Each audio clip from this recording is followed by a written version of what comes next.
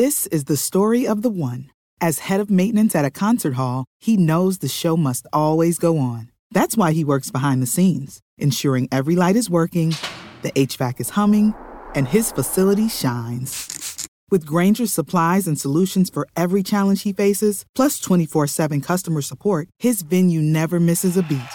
Call quickgrainger.com or just stop by. Grainger, for the ones who get it done. This is Afroeconomics with J.B. Bryan. Afroeconomics is a strategic financial management program designed for the advancement of Black wealth in America and abroad.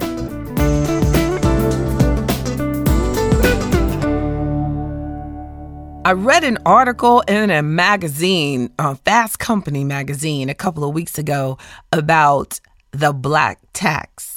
Something a lot of us are familiar with, but you may have never heard the term.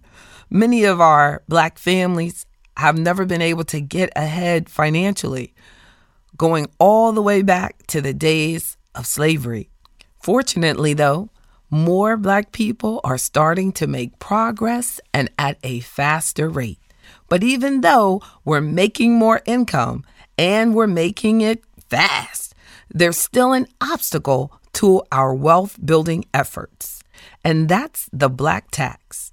The black tax is the money high income Black professionals and entrepreneurs regularly give to their families to support them. For those of us who start to make above average income, it's very common for us to share our good fortune with our family friends who aren't quite as fortunate. And there's a challenge there because most of us really want to help out our families. We know how much our parents sacrifice for us and how much they may still be sacrificing to take care of other relatives. We see how many things some of us go without, or you really want to help your family get the advantages that maybe no one gave to you. Plus, maybe you have a little guilt that you're doing so well that you have to help out someone else. The second side of the struggle is that there's almost an expectation from some of your relatives that you help them out because you have more disposable income than they have. Whether or not someone says it out loud, there's a little pressure to remember where you came from. When someone needs help with a bill, everyone looks to you. Or when there's a funeral, you're the first person they pass the hat to. Or even when you're just hanging out, people may expect you to just pick up the check. Does that sound familiar?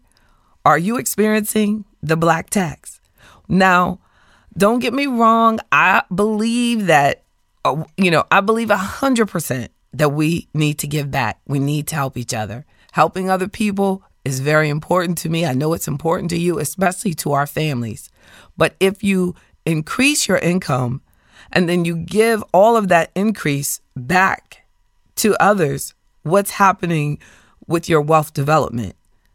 So you're not being able to save. It's pulling away. And that's where the term, the black tax, came in, because you can't invest because you're giving your extra income away. You can't sow financially into the future to make sure that your next generation is better off because you're experiencing that tax. So an important part of Afroeconomics is the first principle, establishing your legacy. And it's a hard pill to swallow. If you're committed to becoming the person who starts generational wealth for your family, you're going to have to make some really difficult decisions that you may be uncomfortable with. I quote from my book, Afroeconomics, Our Black Wealth Matters. This is what I wrote. Unfortunately, many of us have hurt ourselves in order to help out others. However, as we realize we must move towards a place of integrity, the more financially confident you will become. Learning to say no to others and learning to live within your means is not a gradual process. I had to just do it. We have to decide to be that person and then do the things to create that person. We say to ourselves, I am an honest person with integrity, and then we have to exercise practices that will create the financial life that we deserve, unquote. So think about this. When you give away your disposable income, even when it's for a good cause, that money can't work for you. It can't grow. But when you give yourself permission to invest your money, to make sure you have an emergency fund, to grow your business, to buy property, to buy investments, that you'll actually have more resources to help your family in the long run. If you ask me, the choice is obvious. Believe me, I know how difficult it is going to be for you. It's difficult, but there may be a short-term discomfort in avoiding the black tax, but over the long-term result, it will be worth it to avoid it. So here's some ideas I have for you to reduce that black tax on your income. Number one, recognize that you are blessed to be in the position to be able to help. But don't forget to be thankful for what you have, even though you know you worked long and hard to get it. A second point is to have a clear vision for the legacy you want to create. When you know exactly where you want your money to go and why, you'll be less tempted to give away money for anything that's not truly important to your legacy. Number three, automate your savings and investments. If you don't have cash on hand, you can't just hand it out. And you can honestly tell people, I don't have it right now. A fourth point is consider setting aside a certain amount every month that you're willing to give to family. If it's on your budget and you've already chosen the amount, then you can make a better decision on if you have the money available or not. A fifth point, have set in stone rules for what you will contribute to and what you won't. For example, you may be happy to help your mother with, say, the mortgage, but you may say, I am not going to help someone buy a prom dress. And number six, make it a process to get money from you. Make it kind of hard.